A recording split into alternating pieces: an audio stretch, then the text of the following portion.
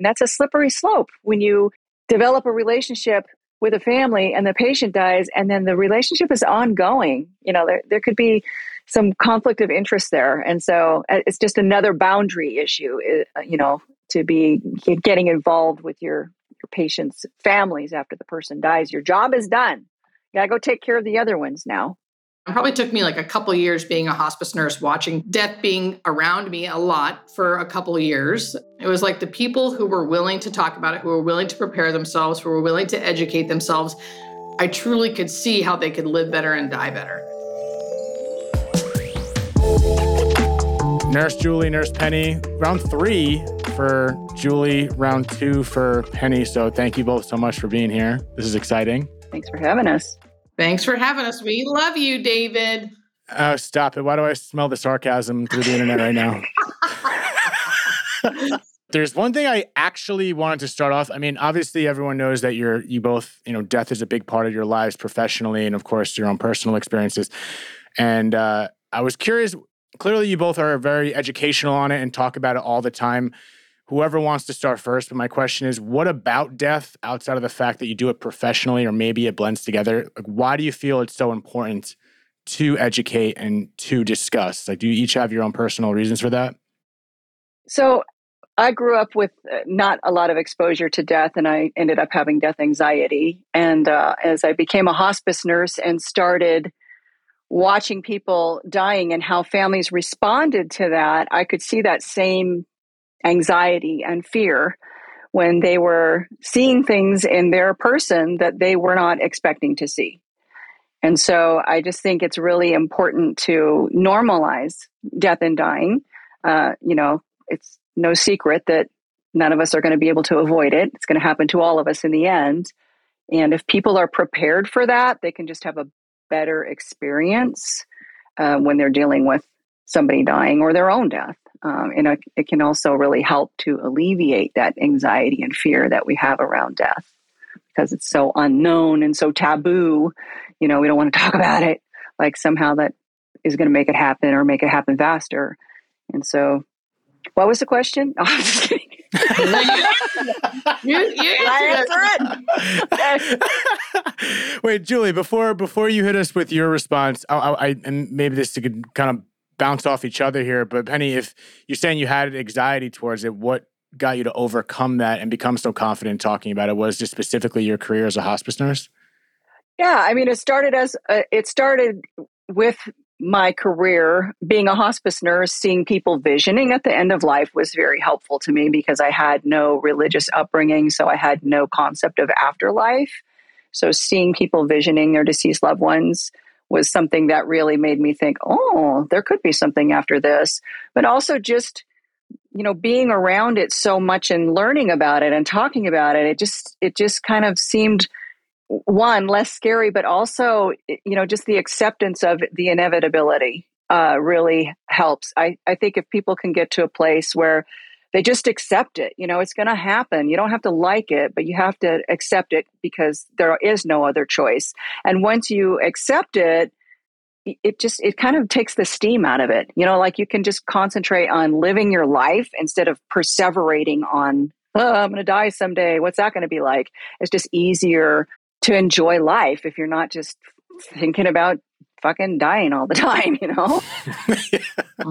I love that. And also a great choice of word, perseverating. I'm going to have to look that up later. That's one of my favorites. I love that word. I love that word, perseverating. I was thinking the same thing. I was like, thank you for the reminder. Yeah, just nodding. Oh, perseverating. Got it. Okay. No, I love that. Julian, what about you? What is the whole, obviously, you put yourself out there already, but what about death makes it so important to you? Yeah. I mean, Penny really hit the nail on the head. I think we all can say the things Penny and I are saying. Like, people can understand the concept of like, you have to accept that you're dying so you can live a better life. Like, I think people can kind of easily be like, oh, of course, But what I found in watching it all the time, probably took me like a couple of years being a hospice nurse, watching death being around me a lot for a couple of years, where I really saw it play. Like, it was really in action. It was like the people who were willing to talk about it, who were willing to prepare themselves, who were willing to educate themselves. I truly could see how they could live better and die better. Like, it was very obvious. And it takes a while to start seeing that. You have to be a nurse for a while, right? So like in the ICU, I learned a lot of different things, and you see patterns all the time. And then as a hospice nurse, you learn a lot of different things and you see patterns all the time. And the big pattern that I blatantly saw was like the concept that we all might say and want to do, but the people who actually did it really did live better and die better. And what I found was like the way they did it was by educating themselves. People who are willing to listen to what to expect, what their death will likely be like-ish. We have an idea-ish, especially with specific diseases. So I felt like that was really profound. That was really profound for me to see that people really who are willing to accept and learn and understand about what they're really going to be going through seem to live better and die better. Yeah, I guess, there's what better place to learn than from you two and to your experience. I mentioned, I briefly haven't spoke too publicly about it, but when I recently had a scare of my mom where she almost died, kind of did medically die, if you will. Even if I talk about it all the time, or if people talk about it, it's sometimes you just don't know until you go through it sometimes. So, it's part of that. The education process is so important, but even with that education process, when you're in the room experiencing it firsthand, it's just like a different punch to the face. So is there anything that, you mentioned patterns, Julie, is there anything that in regards to patterns that you would think is it like a hospice 101 towards the end of life that you either let people know or you would want to let people know regardless of how someone's dying? Totally. The Hospice 101 I always try to do is specifically talk about just talking about death and dying, talking about, I do try to soften it up depending on who I'm talking to, because you kind of have to read the room. And I call it like everyone has an end of life journey. We specifically know that you are on yours right now. You're on hospice. This is an end of life journey. Here is what yours would likely look like. And to me, and I think Penny and I have talked about this, but like the actively dying phase, which is the very last phase of life, most people look the same no matter what you're dying from. But other specific diseases will have things that might happen to them before that I also like to educate about. And then the last thing I'll add that I usually talk about is like the actual hospice benefit. Like Medicare provides hospice as a hospice benefit, and you get certain things and you don't get certain things. And people have tons of misconceptions about what they will receive, what they won't receive, what they can do, what they can't do. So my visit with them during an admission is usually very long because we've got a lot to cover. And Penny, I want to ask you in relation, because Julie just covered a lot of the more, I don't want to say logistics of it, but as a hospice nurse, you're seeing the physicality of dying, obviously, in that whole process. But there's also, of course, with losing someone, is the grief process. Have you seen any? I mean, this is a two-part question, perhaps. I'm sure you've seen hysteria in some capacity of how people react differently to losing a loved one, which is understandable. Have you noticed any like really, I don't want to say wrong ways, but some of the worst ways some people have handled it, that you've took something from that in regards to how maybe there are better modalities to handling grief in regards to death? Yeah, absolutely. I've seen that. What immediately comes to mind for me is a man he was living with his mom, and he was very unrealistic about her poor health status. He really didn't see how badly she was doing, and he was encouraging her to get up and walk and go garden and do this and do that, and she fell and she broke her hip. And then she was really down for the count and on hospice. And he was just not able to really care for her in the way that she needed to be cared for, because he just couldn't accept how really bad off she was. And it got to the point where he was being neglectful in his reticence to medicate her for pain. She was in so much pain. And rather than medicate her for pain, he just stopped repositioning her, and she ended up getting a big bed sore. And so then his sisters had to step in, and they actually went to court and got custodial guardianship of her and a restraining order against him. Well, the restraining order didn't come right away. First, they moved her into a nursing home because he did live in the same house with her. And he was just badgering the staff, and he was assaultive, verbally with them and not wanting them to give her medication.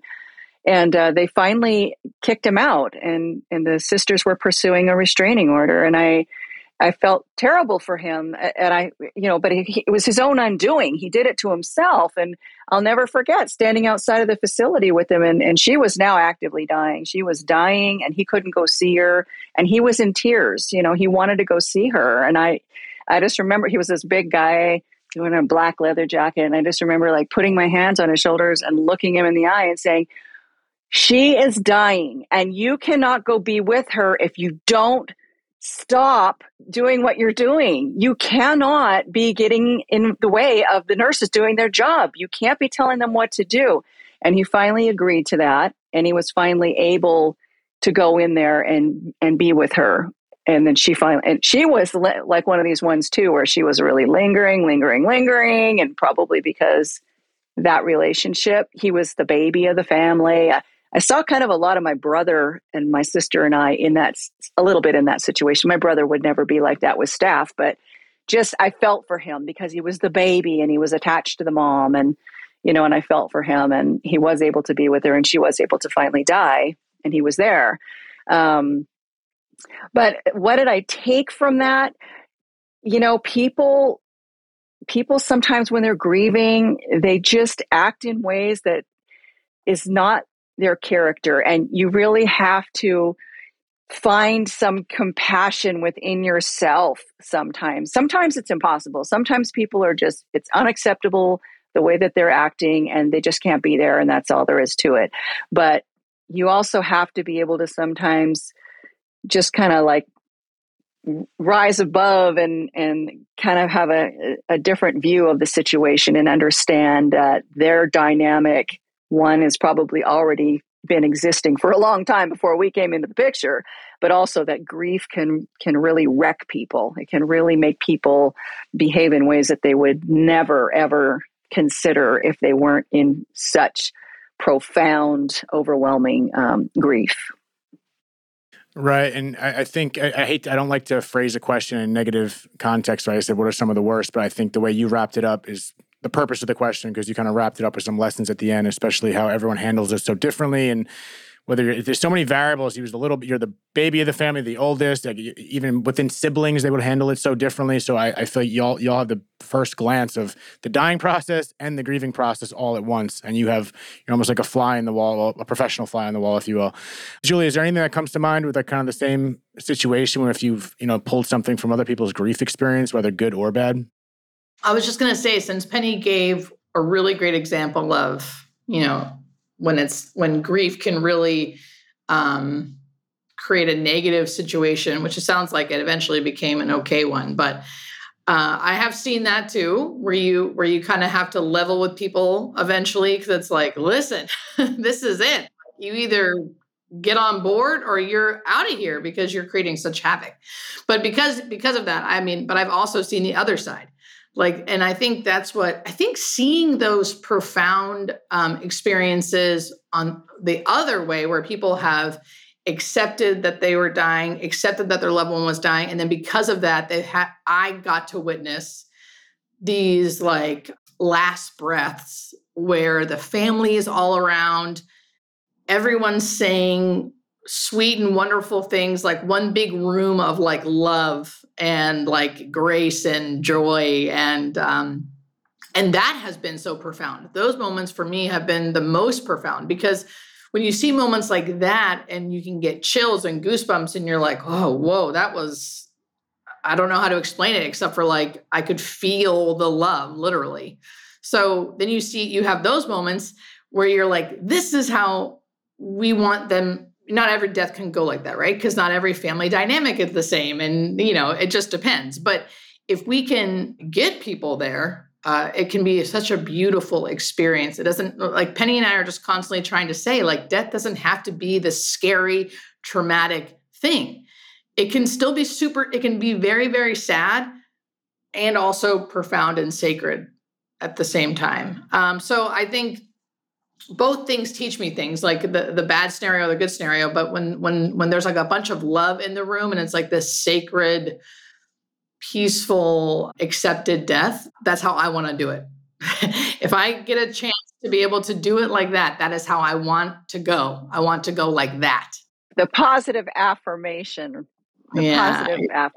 like you see what you don't want to do, but then you also see what you do want to do. And, when you put it in the positive, it even makes it more so that you want it to be that way. You want it to be beautiful. And, like Julie said, I always say there's going to be sadness. It's always going to be sad, but it doesn't have to be scary. And that's what really inhibits people from being able to truly be with their dying person, not just physically, which it does definitely inhibit. Some people are like, I can't even see them. They don't look like, somebody just DM'd me recently and said, my grandmother is dying and I feel so bad. I just can't be with her. I can't physically be with her and see her like that, but also like being emotionally disconnected as well, like being in the room, but not knowing how to be with the person because they're unresponsive. They look different, and so I think it's really important when we can encourage people to say, to say to them, that's still your person. And even though they look different, and it's because they're not living, they're dying, but so they look different, but they're still here now and they can hear you and be with them just like you would any other time. What is your prescription? Either of you, if you want to call your names out, I'll pick it out of a hat, but what is your personal prescription? And of course, I feel like it's rarely one shoe fits all, but in your personal mantra and beliefs, start with Julie, how do you accept all this? Like if you even have to put yourself in that situation, because I feel like when you're in the situation, it's much harder to see the lessons or see the gifts and stay calm, of course, but how do you personally believe, how would you do it if you were in that situation, not as a hospice nurse, if you were that person as a family member dealing with that shit?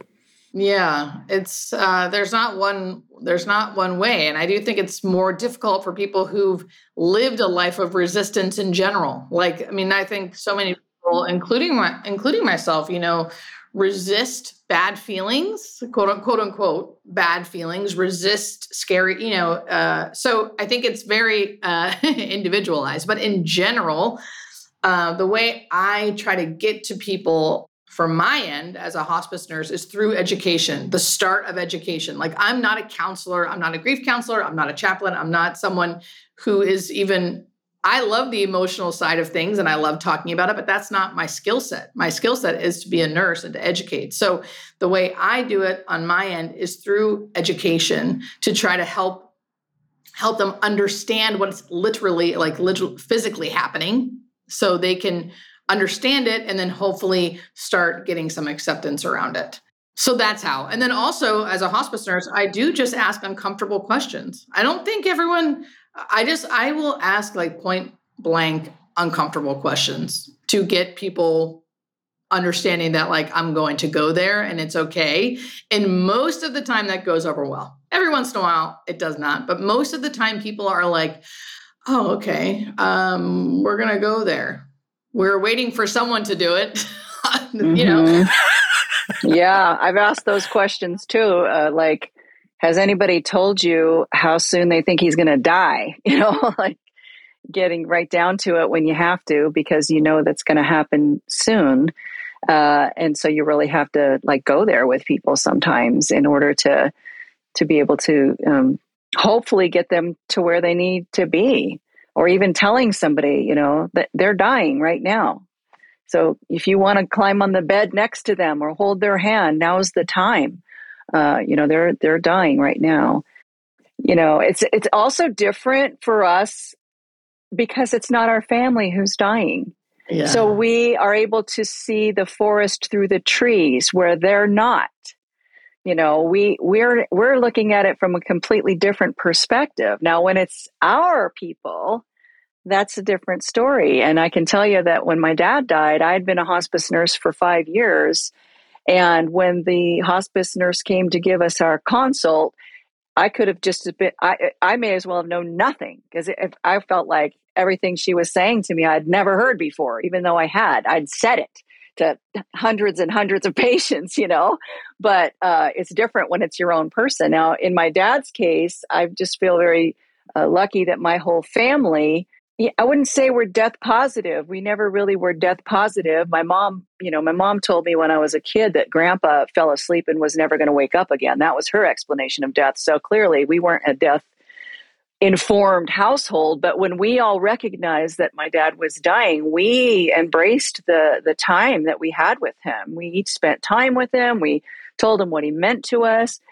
We had no idea that he was going to die as fast as he did. He was literally on hospice for less than 12 hours.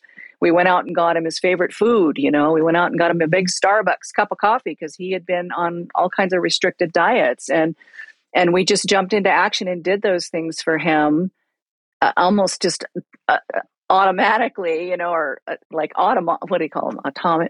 Anyway, we just, automatrons, I don't know, robot going to the all-you-can-eat buffet, getting the food for dad. The plan was to take him home the next day, and we had no idea that he was going to die that night, and he did. And then our grief was overwhelming, but we processed it all together like a family. So that's the only, and my kids who were teenagers at the time remember that. We've talked about it recently. They look at that time as it was sad because grandpa died, but it was such a good time for them because we were all together as a family and we grieved together. And so it was really special. So that's the one experience that I can draw from professionally, my personal experience to be able to inform how I talk with people about grief. But I'm like, Julie, I'm not my area of expertise. I know some stuff about grief and anticipatory grief, but mostly it's education, through education that I think we're able to help people the most. Yeah, I mean, that makes the most sense to me. The more you both were speaking about it, I guess, and especially your example, Penny, you're saying you were a hospice nurse for 5 years, experiencing your own loss, and you still felt like what the hell? Like, what the fuck? What the fuck am I doing exactly? And I think that's part of it, but also back to what you both are saying, it makes sense to educate. If people are learning from you both about the process, it kind of armors you with more bullets in your chamber for when the time comes. And it's not going to be perfected when that time comes, but it's like, oh, I remember what Nurse Julie told me, and this is normal. Because like I said, again, back to my personal experience, I want to talk about it. We don't have to get into it, but it was like, I didn't know if this was normal. And but then I pulled back some things even y'all have mentioned. It was like, oh no, this is normal. And I wouldn't have stayed as calm if I didn't have that information from either of you. If you look at it like, when a person is dying, there are so many moving parts. There are so many different emotions and feelings. I mean, the grief process in and of itself has all kinds of feelings that are attached to it. Sadness, anger, denial, bargaining, all of the things. And then anticipatory grief, waiting for someone to die. And then they die and you feel guilty because you were wishing that they would die faster. And there's like all these different moving parts. And if you can take some of those things out of the equation, so they don't have to worry about those things anymore, like the fact that their feet are purple, or that they have a death rattle, or that their breathing is strange, or that they're sleeping more, or that they don't want to eat, or they can't swallow. Like if you can take those things that are normal out of the equation of things that people are worrying about when their person is dying, there are less things for them to have to focus on. So I think it makes it easier for them to process those grief feelings when they can let go of some of the other things that are disturbing to them or troubling to them. Couldn't agree more, Penny. Perfect. We love agreeing, but I want to try to get y'all to disagree soon.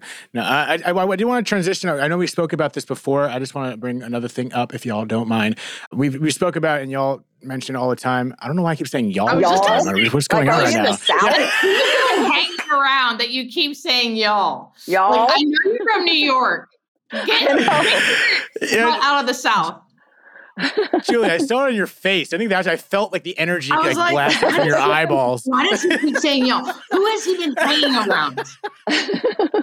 I have been listening to this dude named Morgan Wallen. I don't know if I'm butchering that. Like I'm trying to get into country a little bit, but that's not. I've been saying this before.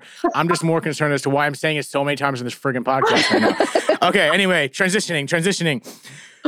You two have spoke about visioning quite a bit, and I know we've spoke about it on this podcast, but to kind of, I want to ask you, I'm not asking if you believe in it, but was there any experience that stood out the most, that was most proof worthy? Or is it just the fact that it's so regular and it's so common that makes it more susceptible to knowing that it's real? Is that too much of a weird ask? Did I ask that weirdly? No, it's not. I've had some proof-worthy experiences, but it's interesting. Julie and I have talked about this before, that when people are visioning, we don't have a whole lot of conversation with them about what's happening. We just kind of watch what's unfolding. We don't really get in the way of that. So we're not like, who are you seeing? What are they telling you? And I did have a couple of experiences like that, which were the ones that really affirmed to me that people see what they're saying that they're seeing.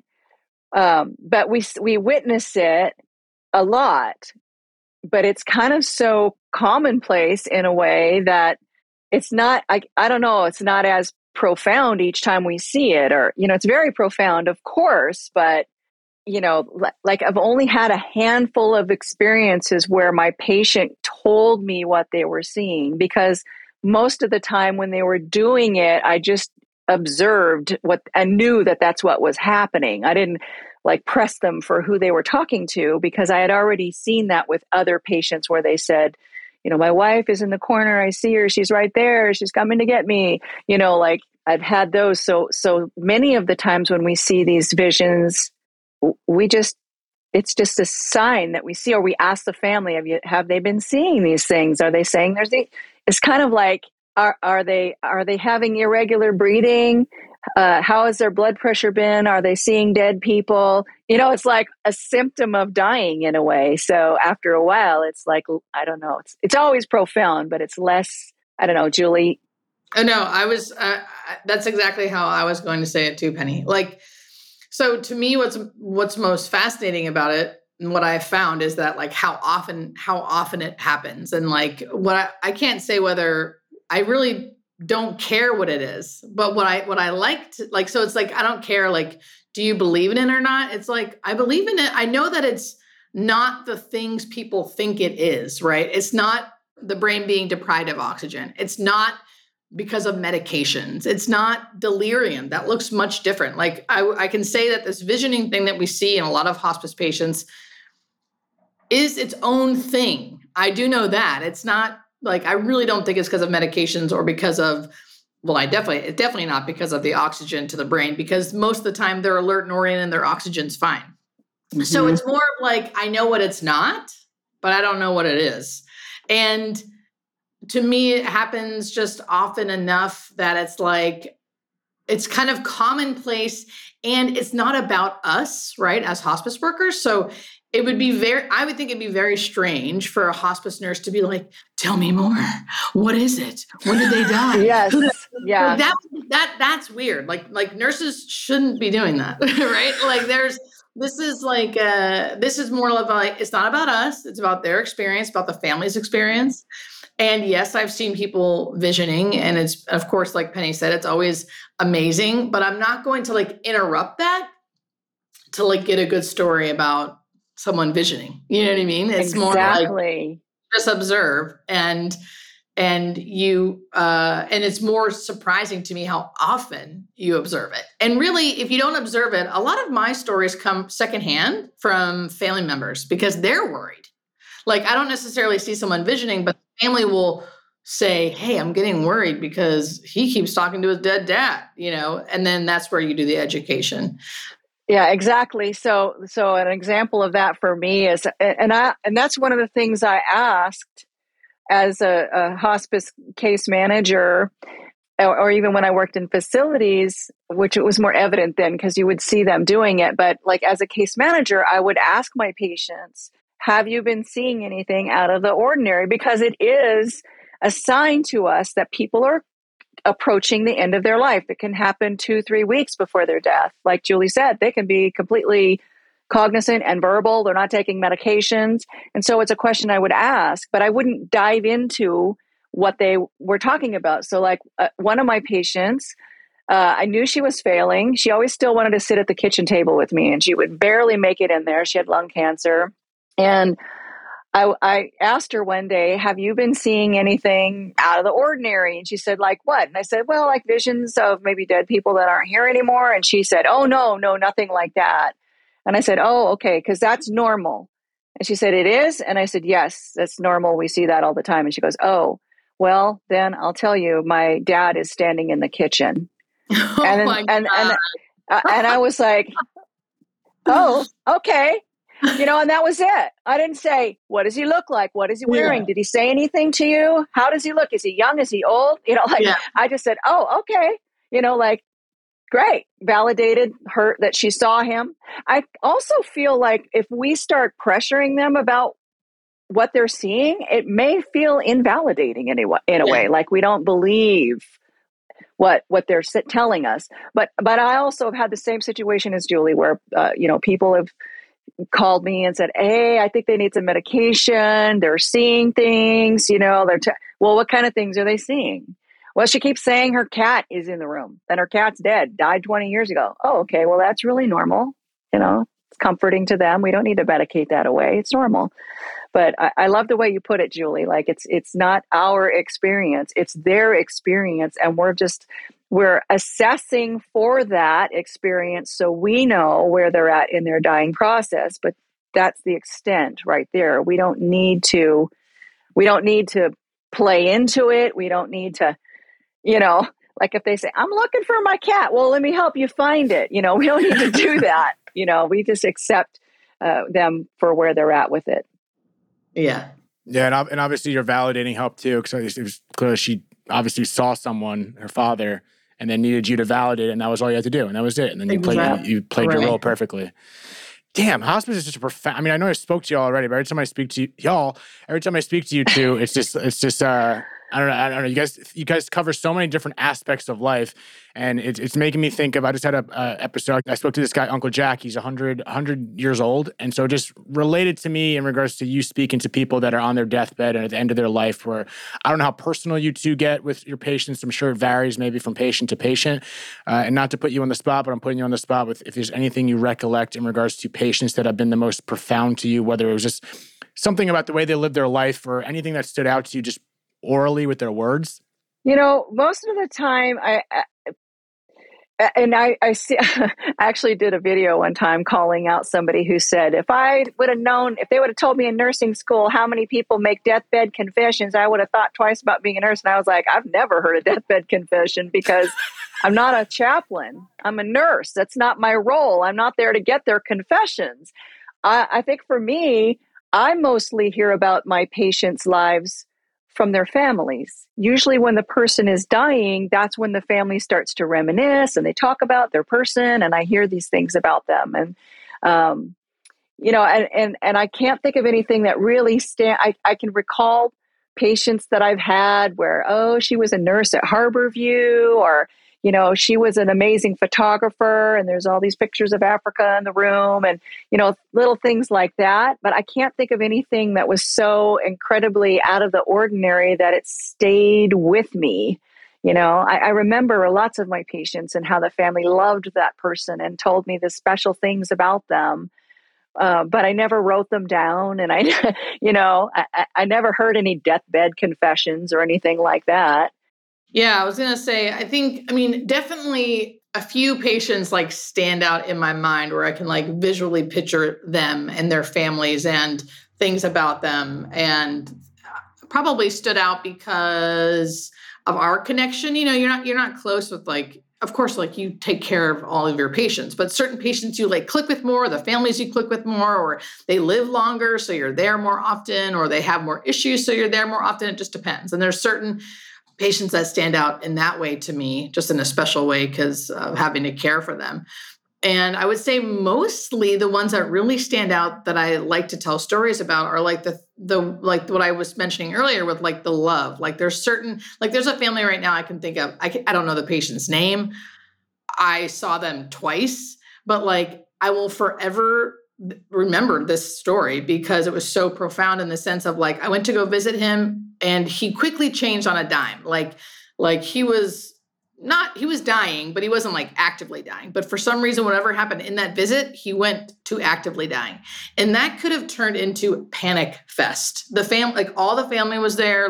They could have freaked out and not been in the moment. But for some reason, they were able to take what I was saying and just turn to what needed to be done, which was nothing, and just be there with their loved one, saying everything they wanted to say, surrounding this person with love, like a big cocoon of love. And it profoundly changed me to be able, and I'm like, I want to be like that. I want to be able to switch into this mode of like, we did not know he was going to die today, and now he is. And he died there with me there. And the family was all around, and there's no wrong or right way to grieve, right? But like, but to be able to do that and to switch on a dime, like things like that, like I have multiple stories like that, right? With different people. And those are the things that I remember and the people that I remember, even if I don't remember their names. I remember like the feelings that we all felt, the fact that I was there when he took his last breath and everyone was so amazing in that moment. It really transformed the whole moment. It was amazing. So things like that. I'm thinking about how, like I've taken care of famous people. I didn't even think of that until, I was listening to Julie talking about the love and the family and everything like that, and thinking about how, I've taken care of famous people, and I've taken care of people who were nobody, like nobody special. And the ones that stand out to me are the ones who had families that just really cared for them, Yeah, seeing that dynamic is powerful. I mean, and how everyone reacts differently to it. It's I don't know. To me, again, I don't know anything about your field besides the times we've spoken, and you two have taught me a lot. But again, that the balancing of handling all that and separating it professionally and then not taking it home from work is just it's admirable how the heck you guys do it. Penny and I were just talking about that. Yeah, you can't. You can't do this work if you're someone who is going to take it home with you. You have to disconnect. You have to. Yeah, and Julie's right. We were just talking about this. You have to turn it off, man. You can't. For me, it's like professional boundaries are really important in nursing and healthcare, period. But emotional boundaries are especially important in hospice. And Yes. I've always been pretty good about maintaining my emotional boundaries. Like it's not my family. That's not my person who's dying. That's not my family. And I can care for them and I can care about them and I can be sad when they die, but it can't overwhelm me to the point where I can't do the work anymore. You have to be able to separate, disconnect from it. And this might sound a little harsh, and it cut me because it is. Like, I think you can't make it about you. It's not about your sadness. It's not about like, I can't do it. And if you can't do that, then like, you're not going to be a good hospice nurse, because you really have to, like Penny said, have good emotional boundaries in order to care for someone well. Otherwise, it does kind of turn into like, oh my God, it's just so sad, And I'll be honest, I mean, very rarely do I come home super affected by the day. If I'm ever affected, it's always a positive. It's always like, that was amazing what I just witnessed. I'm so grateful for my job, except in a few instances where it can get me. And I was just telling, that's what Penny and I were talking about, which I won't go into the whole story, but basically there's certain situations where I can feel a little helpless, where I feel like I can't do enough or there's not enough to be done. And I do.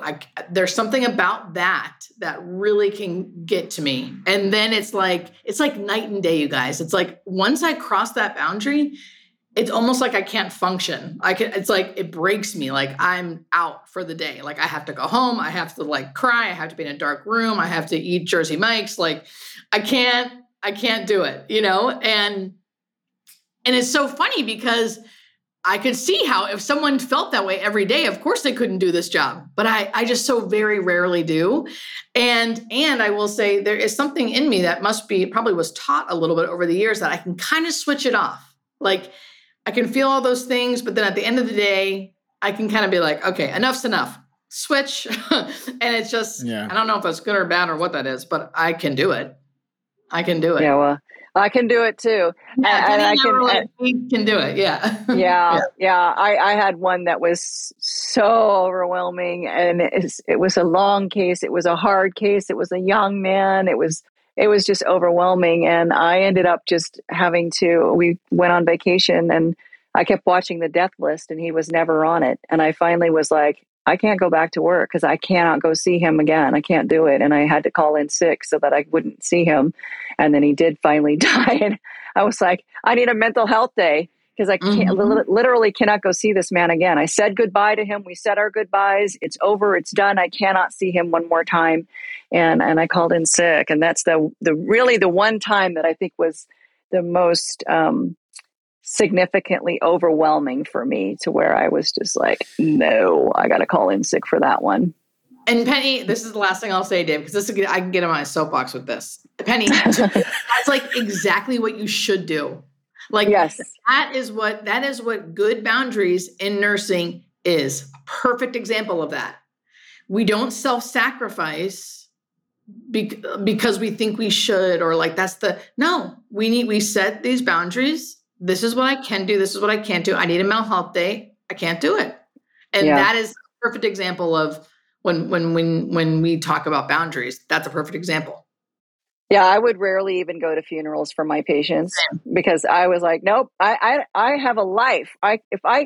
Especially when I worked in a hospice care center, like I would be going to funerals on all of my time off if I chose to do that. And so I went to two, and I've cared for thousands of dying patients, literally thousands of dying people, but I've been to two funerals, and one of them was my husband's great aunt who happened to be at our hospice care center.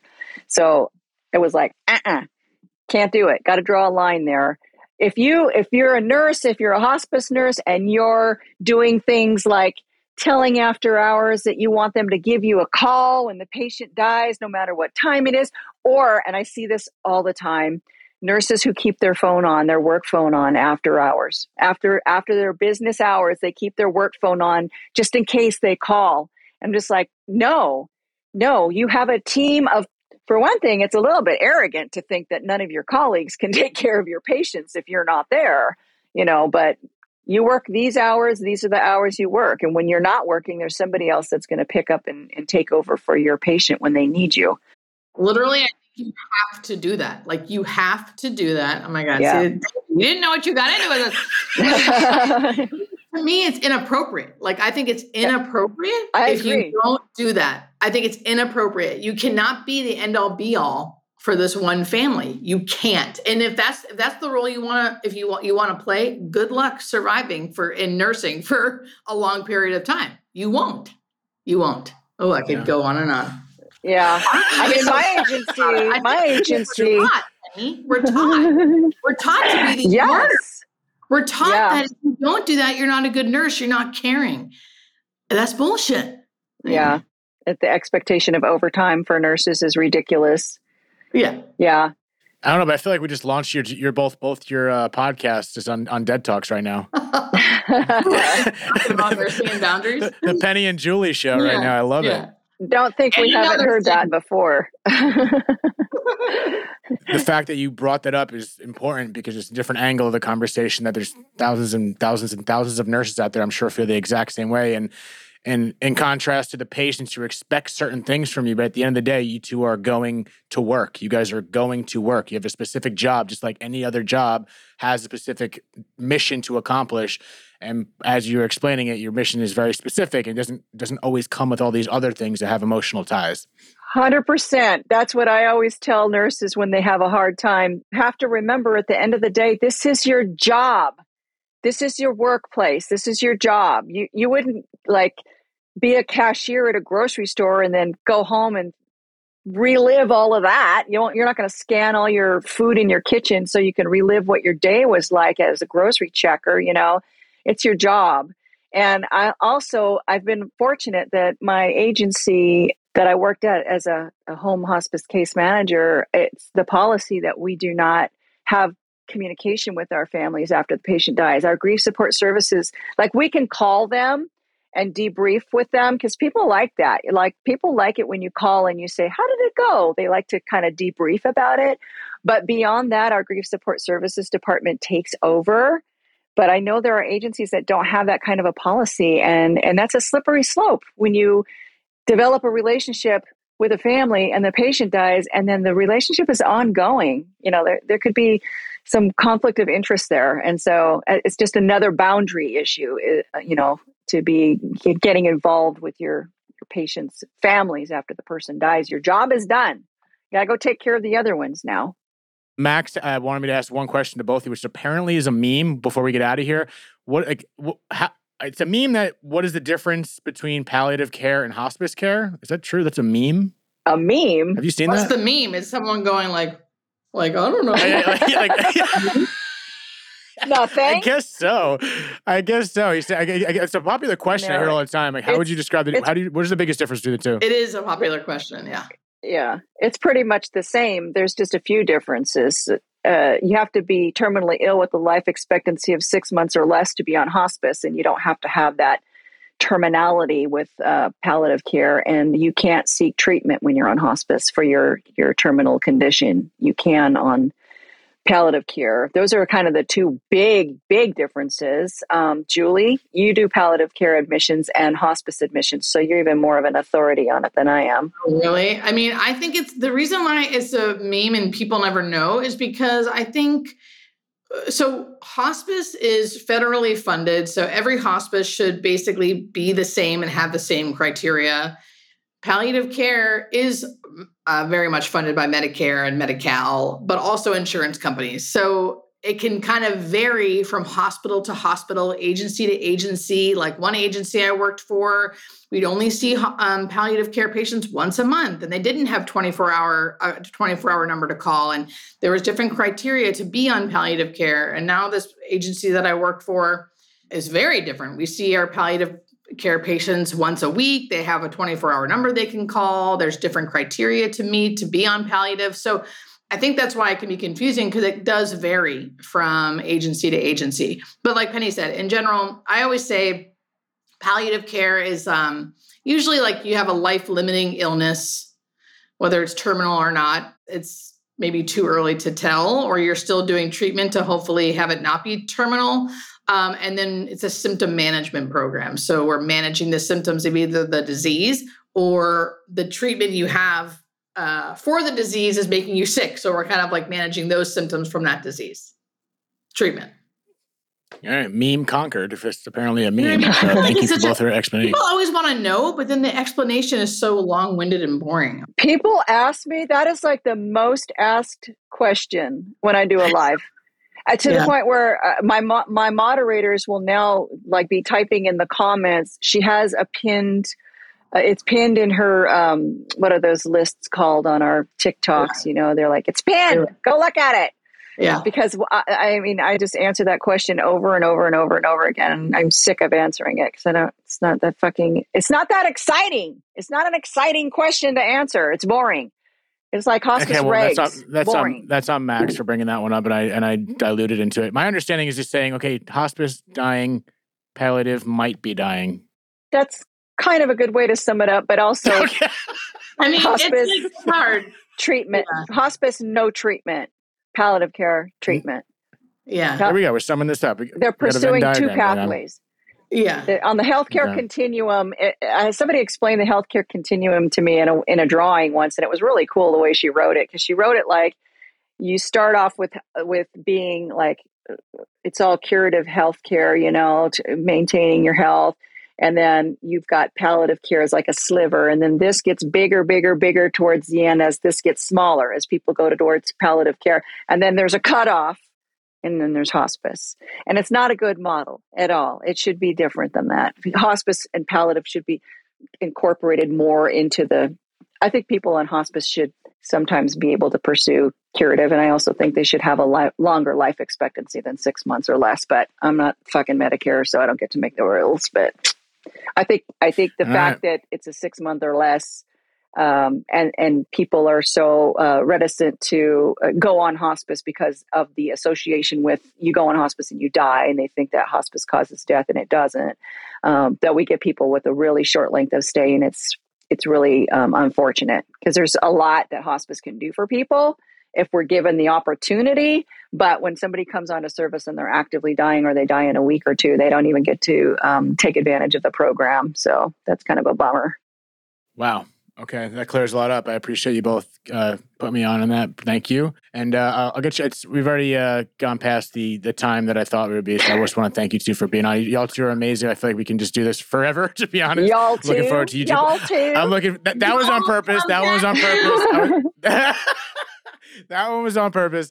But before we do go out of here, I think I'm pretty confident we can get this out in time. Today is what, August, whatever. We're going to get this out hopefully next week. So if you're listening to the past or future, I don't know what's going on, but please let everyone know about what you two have going on and regarding the retreat or this, that, and the other. Yes. Well, Penny and I are doing an in-person retreat this September 15th through the 17th in North Carolina, Boone, North Carolina, to be specific. So it is last minute, but it's kind of like, hey, if you're hearing this and you're feeling called to come, anyone is welcome. It's a full weekend. It will be fun, despite us saying we're talking about death. But no, I mean, Penny and I it's going to be educational. It's going to be a weekend of connecting, a weekend of, there's meditation, there's yoga in between our sessions at this wonderful retreat center, and a lot of education. And it's just going to be, I'm so excited, Penny. I'm so excited. It's our first one. And prizes. Right. And gifts. We got all kinds of gifts. My daughter is receiving the gifts for us because she lives in North Carolina. So we're having them shipped to her. And she told me today, Mom, there are so many boxes here for you. There's all kinds of great, really, really quality Oprah Winfrey style gifts, great gifts. So yeah, it's going to be really fun. It's going to be amazing. We're really looking forward to it. It's going to be small and intimate and really educational, informative. It's just really great. So, and also both of us are on all of the socials, of course, YouTube, Facebook, Instagram, TikTok, Hospice Nurse Penny and Hospice Nurse Julie. So we can be found on our socials. And if you want the link to the link to the retreat can be found on our socials, or you can go to hospicenursejulie.com. And when you go there, it'll pop up information for the actual retreat, all the information, what you need to know. And also I'll put it in the description for anyone listening. And of course, all their socials, you can find both of them. Any event with you two together, let alone individually, I'd pay money to go see. So I'm not getting any royalties for anything I'm promoting right now, just so you know. These two are just two wonderful women. I'll support them to the end. So I want to thank you two so much for taking the time to be on here. And until next time, another episode of Dead Talks with Hospice Nurse Julie and Hospice Nurse Penny. Thank you all. See you next time.